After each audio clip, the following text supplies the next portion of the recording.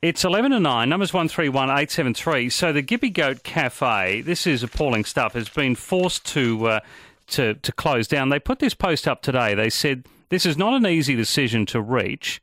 However, for the sake of our health and safety and that of our families and staff, we have regrettably, this is the best option. Our staff have been subjected to daily threats and harassment by phone, and we cannot, in good conscience, ask them to continue working under such condition. John Gomans is the owner of the Gippy Goat Cafe, and he's on the line. Hi, John. Good evening. How are you? Better than you by the sound of it. What's happened? I guess we'd had enough of the abuse and the impact on our business, and we've decided to close the Gippy Goat. But and it goes a little beyond that, doesn't it? I mean, when you're talking about the violence towards your family, that's... Oh, they were just threats. Nobody ever came and saw us at the end of the day, but they did threaten to do so. Yeah. John, what are the allegations against you? I mean, why are you the target here? I actually think because our farms are public, they gain a bit of profile for we're easy farms to access. There's a lot of people there. And, it's anybody can go there and have a look. And so I guess we were an easy target. I'm not too sure why, whether there'd be any other reason. We did fight back a little bit, and I guess we probably annoyed them. Okay. But, I mean, did they ever raise the concerns with you in a proper manner? And so, look, we've got concerns about the welfare of the animals, or the fact that you have animals at all? I mean, did they try to do it in a decent kind of way? No. The first time you hear of them is when they arrive at your property, 30 or 40 of them. And our first event was at actually the Calder Meat Farm, and they just stormed into the dairy, parade themselves around the rotary platform, take all their photos, and then stand out in the car park for an hour yelling and screaming at each other and our patrons. And then, unfortunately, they came back 2 successive nights and stole animals out of the petting zoo as well. I mean, I can only imagine how bad that is on your family, but that must be awful on the staff as well. Oh, it is. It is. After Calder Meat, we lost 2 staff. It's got very, very stressful. And after Gippy Goat, I don't think we had any resignations, but they were certainly upset, no doubt about it. Who did you call? Police? Yeah, police for both of them. At the Calder Meat one, the police laughed at us when we said, what are you going to do about it? And at the Trafalgar one, Yarragon one, the police were quite supportive, and that's the one that you've got the video footage of.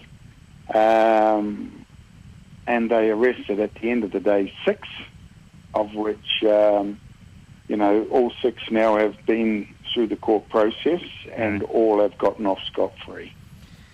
Are you for a $1 fine? Just so people that have never heard of the cafe before, I mean, was it a good place? I mean, was there anything for these protesters to be grumbling about, or do you stand by the way you did things? I stand by the way we did things. We have obviously a lot of goats and a lot of cows, but we have full-time vets on staff.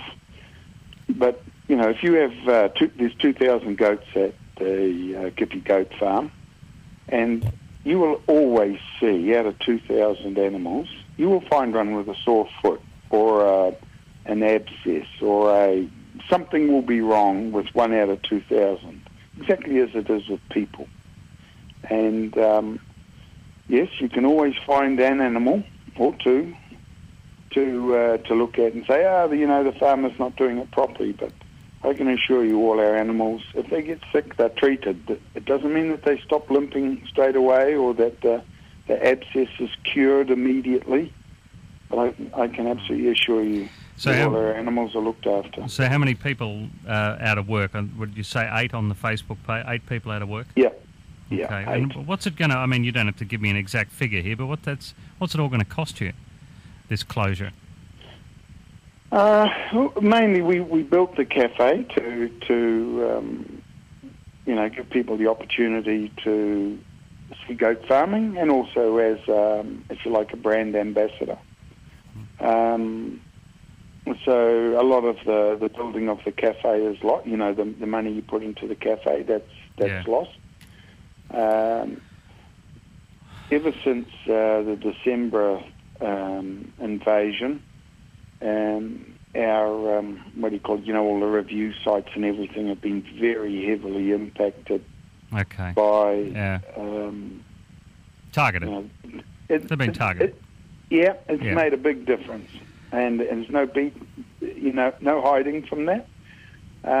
People would post on the cafe, you know, if they took their children to the cafe and they, you know, put on their own social media site or put it on the Gippy Goat Facebook page how they had a good day, then they would absolutely be targeted. Oh.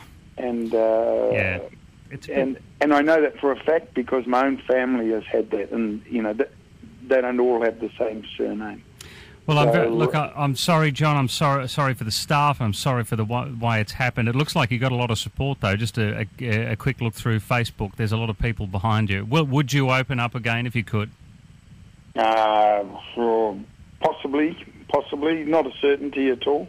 But look, what we're really after here is, you know, we were disappointed that people could come in and trespass and steal your stuff, steal your stock, harass your business to the point of closure, and there is no impact on there's no consequences for the people that do that to you.